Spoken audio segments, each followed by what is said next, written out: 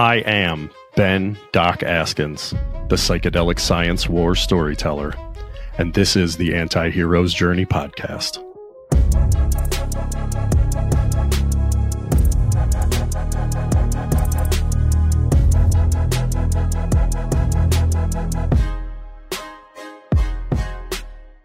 Hey everybody, Doc here. If you're enjoying the podcast and you want it to be possible for me to continue to make it, then I'm going to need you to go to my store at antiheroesjourney.com and buy my audiobook and my ebook in one of the many translations available, or go to shop and pick out some of my stuff. T-shirts and hats and pet bandanas and bikinis and scented candles and all sorts of nonsense. All the things you could ever want and never need. And get 10% off with the code, all caps, FRIEND10. Go to antiheroesjourney.com and use the code, all caps, FRIEND10 to get 10% off anything that you could ever want there. I appreciate your support. Thank you. I love you. Goodbye. What is going on, Anti-Heroes Journeyers? Doc Askins here, bringing you another Q5 podcast where I ask the same 5 questions to as diverse an array of people as I can possibly hoodwink into spending some time on the podcast with me. And then you get to cruise through all the different episodes and compare notes, see how similar and how different people's questions actually are from all over the world. Today, I've got a special treat for you. I've got one of my best friends on the podcast here, Deran Young, LCSW. She is a licensed therapist specializing in racial trauma and legacy burdens. She's also the co-author of the New York Times bestseller, You Are Your Best Thing. She's a retired military officer, the founder of Black Therapist Rock. Black Therapist Rock is a nonprofit organization with a network of over 30,000 mental health professionals committed to reducing the psychological impact of systemic oppression and intergenerational trauma. She obtained her social work degree from the University of Texas, where she studied abroad in Ghana, West Africa, for 2 semesters, creating a high school counseling center for under-resourced students. Deran has visited over 37 different countries, and her clinical experience spans across 4 different continents. Her passion for culture and people has led her to become a highly sought-after diversity and inclusion consultant, working with companies like Beberg, Facebook, LinkedIn, and the YWCA. She resides in the Washington, D.C. area with her 10-year-old son. Deran, it's a privilege and an honor to have you on the podcast with me today, my friend. Likewise. Thanks for having me. Yeah, I was going to start off with question number 1, what's your story? But you said it was okay for me to tell everybody how we met in the first place. So I'm going to go ahead and tell a little bit of our story before asking you about your story, if that's cool. We met at the Omega Institute up in New York for the Multidisciplinary Association for Psychedelic Studies, MAPS, MDMA-assisted therapy training, and through divine fate or just the luck of the draw, we wound up in the same small group cohort for the whole week. We were walking up a hill at one point, and you kind of pulled me aside and said, "Hey, man, you don't know a whole lot about this medicine, do you?" You don't have a whole lot of experience here. I was obviously the narc in the group, just the big ugly dude who was learning a whole lot of things for the first time. And you were very kind to kind of pull me aside and give me a whole lot of downloads about how the medicine works and how to provide therapy. And I learned so much from you that week. I really appreciate you being willing to be my friend and stay in conversation ever since then. Come on the podcast here and share your story. So thank you for that. I like to think that anytime I find out someone is a fellow military veteran, it's like an instant connection, an instant friendship, because there's some unique experiences that we have that the general public does not. So I feel like I'm always wanting to connect and support fellow veterans. So I'm thrilled to be here. Well, and it's a pleasure to have you. So I'm just going to ask you that first question we talked about. What's your story? Yeah, well, my story is a little bit like yours in the sense that I didn't have a lot of experience with quote unquote drugs in my adulthood because I was in the United States Air Force for 20 years. I retired from the United States Air Force as an Air Force social worker. Joined the Air Force when I was 18 years old, fresh out of high school, for educational benefits and to get some kind of professional experiences and expertise and just to learn about what it meant to be an adult, really, because I didn't have a lot of guidance. I'm a first generation college graduate. I have 2 master's degrees as we speak, and will be starting my PhD soon, studying psychedelic assisted therapy with mental health professionals of color. Awesome. That's a big part of my story and things that led to me being the founder of Black Therapists Rock, which is a nonprofit organization of 30,000 Black mental health professionals. Yeah, that's awesome. So that's sort of your veteran story and your therapist story. Are you willing to kind of expand on your life story for a bit? What made you become a social worker in the Air Force? That's crazy enough all by itself, much less travel in 37 different countries doing it. Yeah, growing up, I was in the middle, in the spick and the thick of the crack epidemic, and my mother was a single mother, 3 children by the time she was 19 years old. So we were almost always in poverty, struggled with food deserts and, homelessness and many societal problems that, I have lived experience around those things. So I know what it's like to not know, where you're going to live the next day or how you're going to take care of each other and how you're going to stay safe and not having the basic needs that every human deserves to have, especially children. And so growing up with that and seeing that from a, firsthand experience, I felt like someone should be doing something to change these things on a very big level. I didn't, as many people that I saw needing help, I just wanted to know that there was someone out there committed to helping those people. And it didn't seem at the time, growing up in Wichita Falls, Texas, a small town in Texas, it didn't seem like there was a systemic approach that actually was working to help people, with addiction, with trauma, and with poverty. And so I kind of had this burning in my heart. I didn't know what job that would or what profession that would lend itself to, but I really thought that, I wanted to help people for a living. I considered being a teacher, and I realized, kids have a lot more stronger influences from their parents, and there's not a lot of changes they are often able to make. And so I decided to work with adults around changes that they could make from their childhood or things that we've learned from our childhood. And I realized that was called therapy. So I got to do a lot of that in the military, like I said. And as I learned about therapy in school, I learned about myself and all the things that I needed to heal, even within myself, and started to think of ways that I could translate what I was getting from a graduate degree program into education for the general public, including marginalized communities such as queer folks, Black folks, brown folks, people who, are also financially and economically unable to access things like therapy. Yeah, that's huge. Just filling all sorts of gaps where the system has failed people, just kind of stepping in there and taking care of business where you can. It's a beautiful thing. Tell me a bit about your journey as an author. You're a co-author on like a New York Times bestseller. That's bucket list level stuff. Let's hear that story. All right.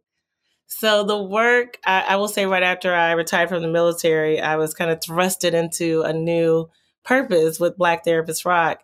I had to really get smart about health equity and kind of understanding what it would mean for mental health professionals and all health professionals to be able to advocate for their community and resources, but also advocating for ourselves because we're typically not paid at equitable rates. We don't often get considered for employment at equitable frequencies. We don't have the opportunities that other people that don't look like us have. We don't have those privileges and the bias that's there in the employment marketplace.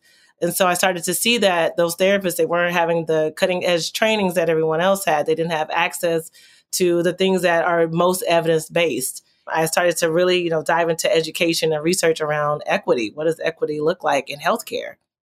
And what are the disparities and barriers that are preventing that equity from happening?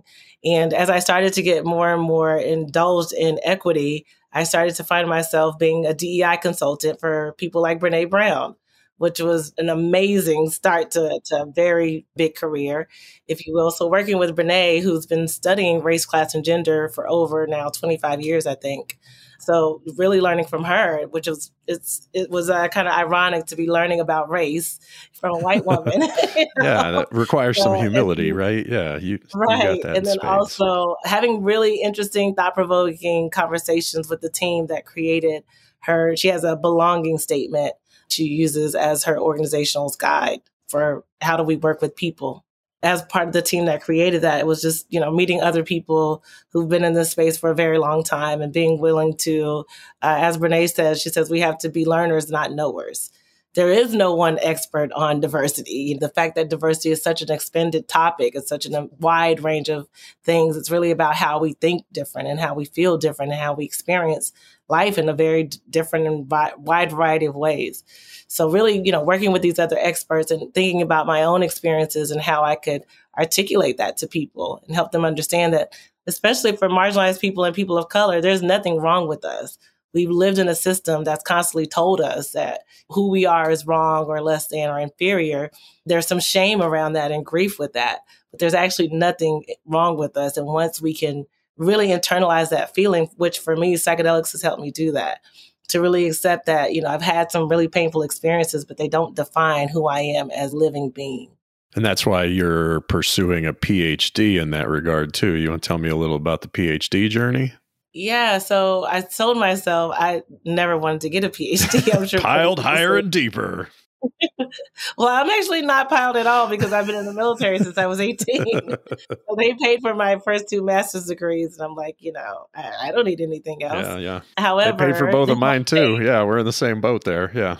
They want to pay for a PhD, and Brene wants to have me down at the University of Houston to create a racial trauma research center. And I am really most passionate about psychedelic research as it relates to intergenerational trauma and racial trauma. And so really working with therapists, starting to work with healers first so that they can spread the healing out to the people that they're working with. And just I can see a huge magnitude and impact by having a research center that's studies are conducted for us and by us. Yeah, wow. Oh my God, that's so beautiful. It's such a distinctive niche to be in, and you're kind of at the nexus point of a lot of that. What would you say sticks out to you the most as the sorts of things that we could, as learners instead of knowers, understand about that context, or about what sorts of things are going to pop from the research that you're going to do there, do you think? Well, just understanding that we've all really kind of we're ingesting, should I say, every day, a ton of shame around the topics such as race, class, and gender. Talking about sexism, talking about homophobia, talking about police brutality or slavery or enslaved Africans, talking about things that have been politically charged since the beginning of time is really difficult. And when we're not having those conversations, people are dying as a result, in my opinion. And so just to understand that and studying and having the data speak to the fact that there's so much shame that many of us are carrying in this silence and secrecy of the things that we don't talk about. And like I said, that burden has primarily been placed on marginalized people to carry those secrets in silence. Once we have the data that shows what that's doing from a mental health perspective and from an overall health perspective on the bodies of marginalized people, I think we'll see a financial I guess maybe the financial, what do they say? They call it a, not necessarily an investment, but the payoff. There will be a financial payoff of being able to have more prevention-based care versus trying to put a Band-Aid over a bullet hole is what I call it. Yeah, often in medical context, we talk about quality adjusted life years, like the ways that addressing depression is always in like the top 3 on the World Health Organization's list in terms of things that keep people from going to work, disability, missing out on other opportunities. And then you try to do math and try to figure out how do we actually quantify what it would be like if this person was undepressed and was able to go to work. But just those quality adjusted life years behind some of like the preliminary research on psychedelics, just the effectiveness, the robustness, and the durability of the efficacy of MDMA assisted therapy in the first place is the sort of thing that's going to save healthcare and then save individuals down below that on the level of billions of dollars across a population, across lifetime. I'm excited to see a whole lot better research get published around all of that sort of stuff, especially for populations that have been held back and held down and underserved and underprivileged for a very long time. The explosion of creativity, the explosion of entrepreneurship, the explosion of all the sorts of things that people are going to be able to do that they've wanted to do their whole lives but just couldn't catch a break. I think that's going to be a beautiful thing. And I can't wait to see all the beauty that comes out of Houston from you being down there. That's amazing stuff.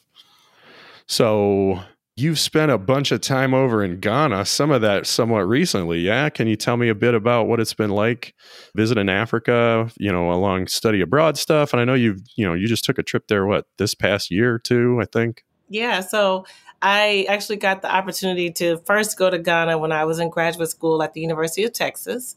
I was a graduate assistant, actually, that led a group of 63 students from the University of Texas for the first time ever to the continent of Africa.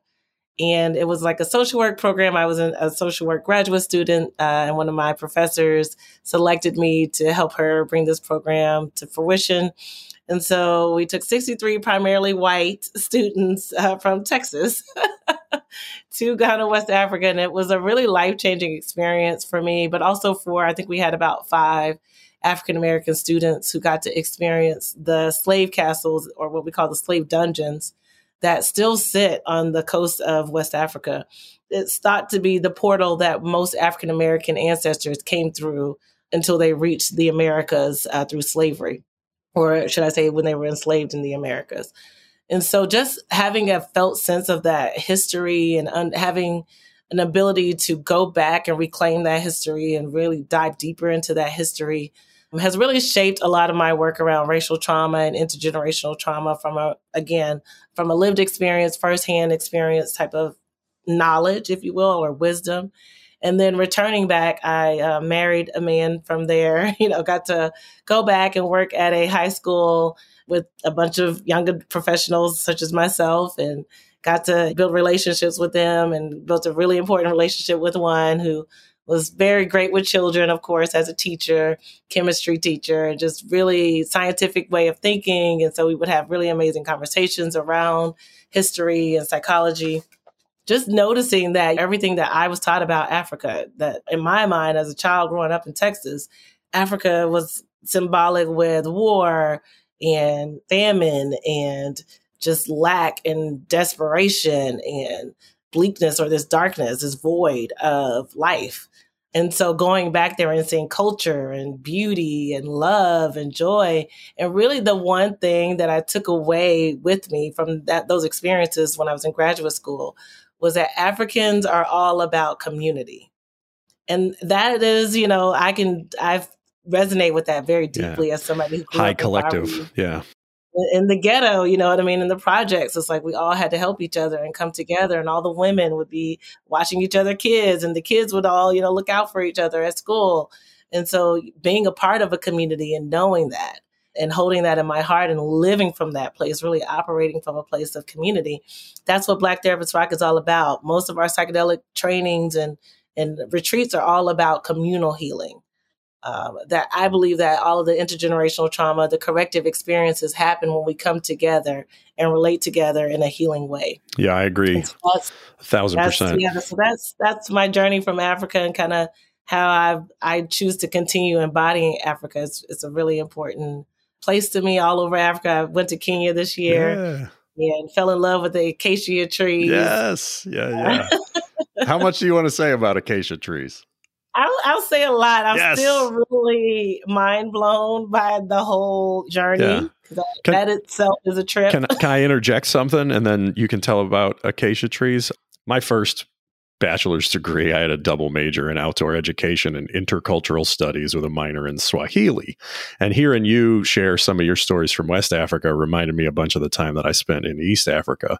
There's a place in Tanzania called Bagamoyo, which like in Swahili essentially means the place you leave your heart. It was a place that slaves being taken from the African continent to India, that was one of the last stops on the African continent for them before they would go across the Indian Ocean. And that was the last time they'd see home. It was one of the most sobering experiences of my entire life to be at Bagamoyo, just witness all of the history of suffering that had taken place there.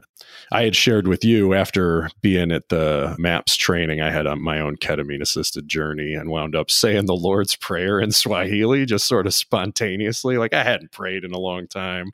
I certainly hadn't prayed in Swahili in a long time. Hadn't spoken Swahili in like a decade, but it just came out of my heart. Like that was the significant connection for me in a whole bunch of ways to like East Africa that I don't fully understand. I'm not anything even close to African. Like, I'm Serbian by heritage, like it's about as crazy white guy as it gets or whatever. But man, some of those connections were just the most meaningful things in the world to me.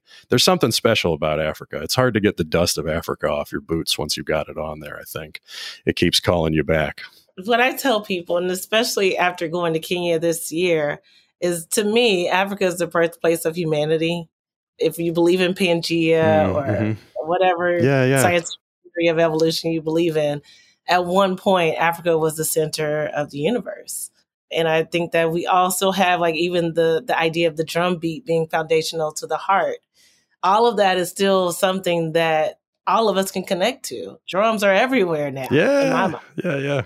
I feel like it's a culture in Africa, this loving culture. Some people call it Mama Africa, but just this culture of, that we're all one and none of whatever we see doesn't really matter. That love at the heart, at the core of who we are, at our shared humanity, that's what really matters. Yeah, 1,000%. So I was serving that up to try to get you to tell a little bit more about Acacia tortilis. Like, what's that tree got to do with you and me and the universe? Yes, so I love the story because it's so not me. It's so, like, if I heard someone telling this story, I would say that sounds really wild and walk off. Right. But my very first ketamine session, I woke up in Wakanda, and all I remembered that it was a pink purplish sky, and there was this tree, and there were, like, ancestors in the fire. That was kind of all I remember. And I didn't know what kind of tree this was. I kind of felt like, okay, maybe I saw this from a Marvel movie and my brain just recreated an image. Who knows if it's real? But when I got to Kenya, I kept seeing this tree and I was like, I got to know the name of this tree because it feels really important for me to know what this tree is about. This feels like the tree that I saw in that ketamine session. I remember I took a screenshot. I had been looking for the tree days after that ketamine session back in 2020. So this is a ways back. So I took a screenshot and I still have that screenshot from 2020. Like, okay, if I ever, come across this tree, I'll wonder about it, some more. And here we are in 2023. I'm in Kenya and I'm seeing this tree everywhere. So I reach out to you. I can't even remember, like, how I asked the question, like, do you know what this tree is? You do. Yeah, you're a nerd. You probably know what this tree is, right? Yeah. I asked myself, like, what made you think to ask him that? I don't know. Maybe because you spoke in Swahili. Yeah.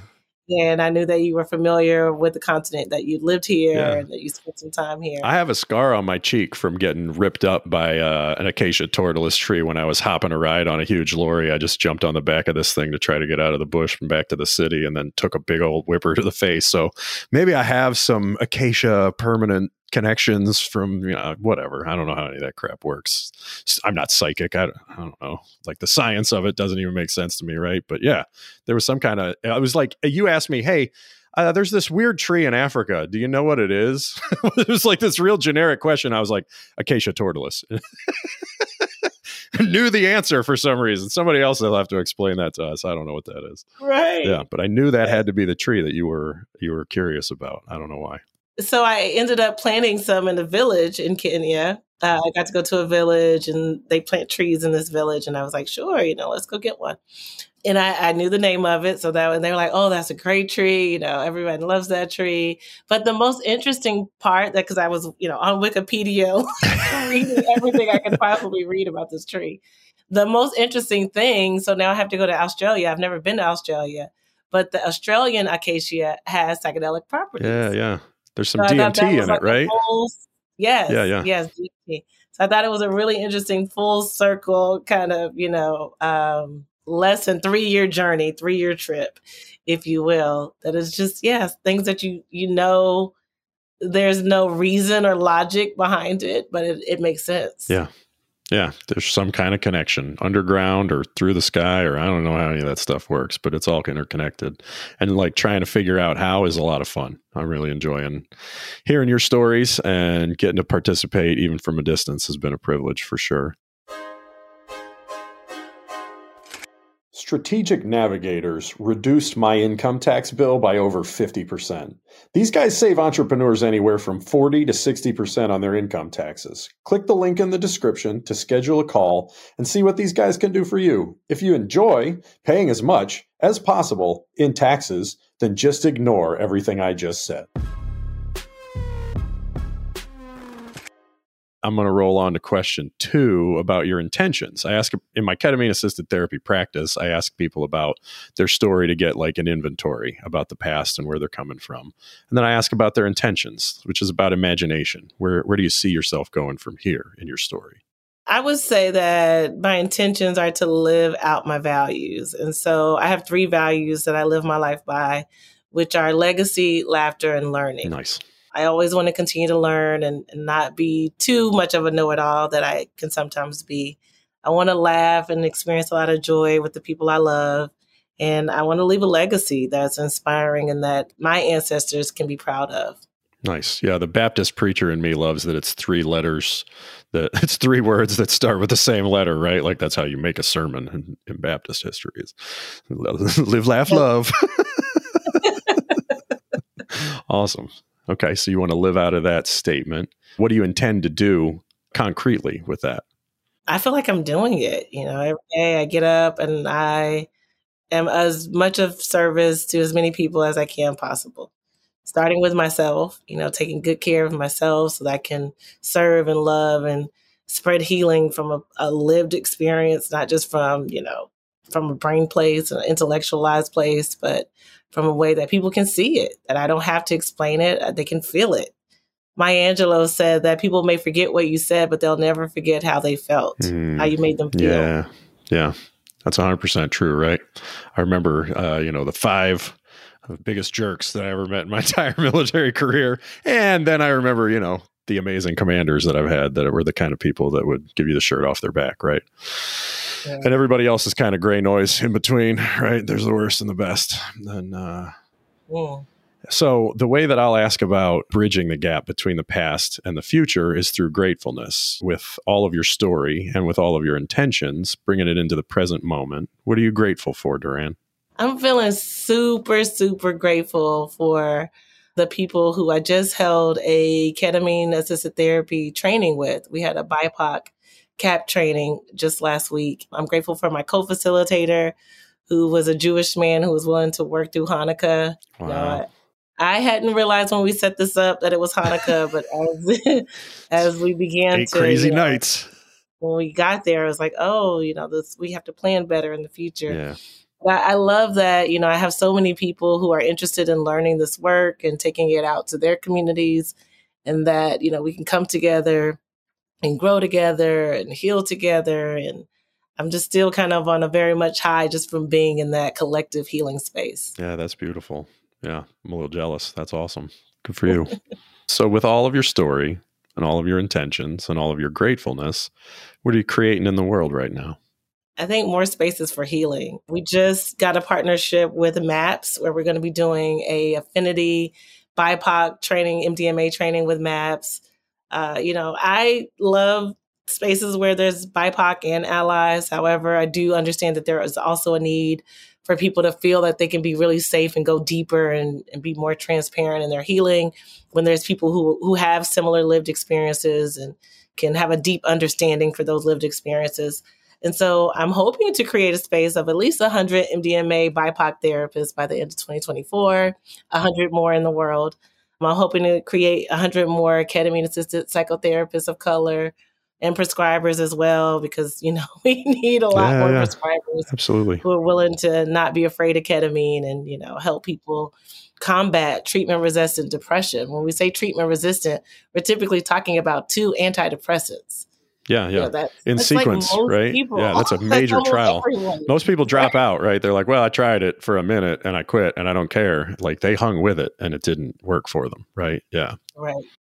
Yeah, I'm just hoping to create more alternative spaces where people don't feel like, the barriers to the healthcare system have to be a permanent no, that they have to continue suffering on their own and without support or without care, because they're afraid of the system or they don't trust the system.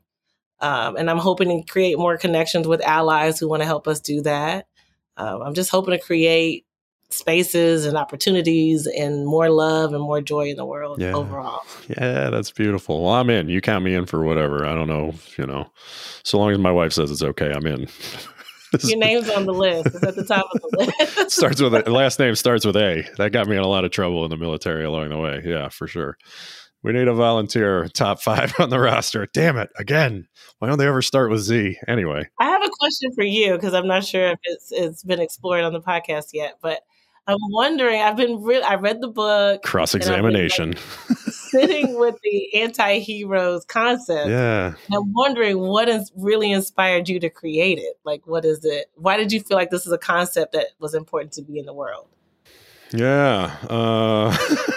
Yeah, that's a loaded question, right? For sure. So I think that it was around a lot of being able to integrate all that it is to be human in a way that doesn't fit easily into the patterns that we've inherited and the stories that we've been given so far. I think it's an idea that's time has come with respect to the elevation of consciousness that we're pursuing as a species, if I can be that bold, across the whole thing. The hero's journey is a really important building block towards what I'm arguing for. And it's really big in psychedelic assisted therapy at this point, in popular culture. Like every good movie out there at this point, like people are kind of superhero exhausted at this point. All the Marvel movies and all the DC movies, it's just, it's the same story, but with different spandex suits on or whatever. It's call, separation, initiation, return, the hero's journey, right? And it's this mapped out way of maybe healing in a psychedelic space is you need to be your own hero. No one's coming. It's up to us. You got to figure it out. And you go into this medicine space and you gain new insights that you can bring back to your tribe or your community or your group of people. And it makes sense to a certain degree, but I also think there's problems with it. The hero's journey entails a villain. And the problem with trying to find villains is even whenever a villain isn't present, if you're going to be a hero, you got to find something to throw some shadow on. And you got to hate that aspect of what it means to be human, even if it's something inside yourself, right? And the fact of the matter is, I think the literary character type of the anti-hero, the person who doesn't fit the easy molds of being a villain or being a hero or being a bystander or being a victim, is what we all actually are whenever we get to the point of being okay with being ourselves. That if you followed me around for a week, on a certain day of the week, I might look like a hero to you, but on a different day, I might look completely like a villain. And it just kind of depends on how well did I sleep last night, or how much coffee have I had, or, there's like how much of my being triggered by something on that particular day that isn't even that person's fault, but I lose my temper or whatever. All of that, I don't think fits easily or neatly into these black and white, either or, red, blue state categories where it's just one or the other, these binary ways of thinking. Life's much more complicated. Life falls onto this spectrum that's a grayscale in between. And that as soon as we get comfortable with that being the pattern of who we are and how we function in the world, that we'll be able to find some peace in ourselves and make peace for each other. Is that a decent enough answer for what I'm shooting for? I'm just rambling at this point. It's a very beautiful answer, actually. Thanks. Yeah. And if people are interested, I wrote a whole book about trying to figure out how to be an anti-hero, or how to at least tell my own life story as if it was a psychedelically inspired anti-hero's journey rather than the hero's journey. I think the hero's journey is a beautiful children's story, but I think it's time that we all grow the fuck up a little bit. I agree. Thank you for asking. That's very kind of you. I appreciate that about you. Always reciprocating. Yeah.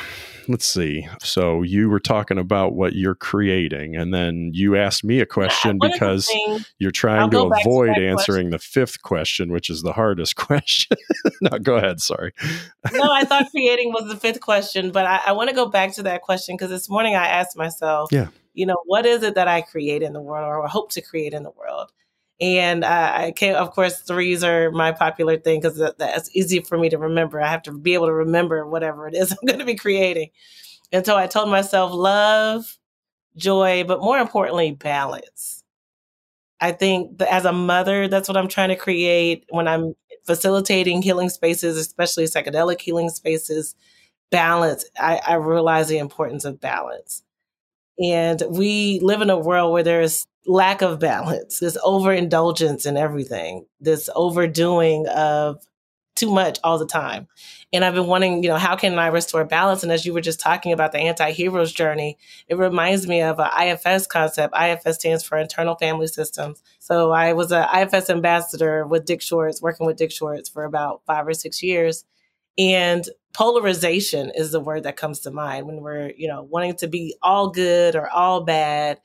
We go into this place of fairy tale land where it's not reality. The reality of nature is to be balanced. Exactly. Yeah, we have all these ways of like artificially creating things that divide us from each other rather than uniting us. There are a whole bunch of ways that if we left things alone and just went with what was more natural, we would tend towards oneness and not towards two-ness, and tend towards unification rather than division. Like even the existence of hierarchies is sort of weird in nature, right? You stack something high enough, that shit falls over. That's how we build our society, is this gigantic hierarchy to the man behind the curtain, the guy at the top, the president or the pope or the whoever is at the top of this big hierarchy. And then we can't understand why people at the bottom are getting squashed, when nature is a holarchy. It looks a lot more like concentric circles that are all interacting with each other, that there's the underground roots and there's the, the trunk of the tree that supports the possibility of having branches that reach up to the sky in the first place. And if you looked at a tree the wrong way, you'd think it was a hierarchy. But if you looked at it from a wide enough angle, you'd see that there's a whole lot more going on underground than there is above ground, right? And it's all interconnected. And it seems to be fungus that makes it all talk to each other, as we've learned how trees communicate with each other and all of those sorts of things. So I think if we just would mimic, and if we would just get in sync with our environment, in sync with nature, that would be an easy way to correct the disconnection and replace it with connection, right? And I want to say, going back to Africa being deep in the heart of all of us, that the indigenous nature, the indigenous culture and understanding of things is what will take us back to that balance. Absolutely. I believe. Yeah. I believe we're out of balance because of hypercapitalism primarily. And the more we can, really go back to the original ways of being and to the original people of each land, I think we can learn a lot. I know I have learned a lot about balance from those cultures and those people. Yeah, I would just want to sit at their feet and learn about all of those sorts of things too. I got more degrees than Fahrenheit at this point, but I got so much to learn about how to be just a better person. So yeah, that indigenous way of being, I think this is the way. Man, this is a beautiful conversation. Yeah, I don't want to stop, but yeah, we gotta wrap things up. I'll have you back on again later. Like we're best friends forever, right? Promise. We'll talk again soon. Balance and boundaries. Fair, yeah. Bring that protector out. You need them. The fifth and final question is the identity question, though. Who are you really, Deran Young? I'm a living being, just like everyone else. Just like everything else. I'm energy that's flowing and changing and evolving every day. Yeah, I like that. Super simple, right to the point. It's a great way to end a podcast. However, I'm going to ask you if you got any final thoughts or any other things that you want to share with the audience. This is your chance. I would say keep in touch. I love to connect primarily on social media. Like I was telling Doc earlier, I live on Facebook, or I was telling someone else. I live on Facebook and Instagram because they were our first sponsors and they allowed us to continue doing the work that we do as far as educating communities about mental health, especially marginalized communities about mental health. Yeah. And so we have a lot of important conversations, I think, on Instagram primarily, and would encourage everyone to follow Black Therapists Rock at Instagram and just stay involved in the conversation, stay connected. Awesome. That's beautiful. Well, I've appreciated your time today, Deran. Thank you so much. Doc out.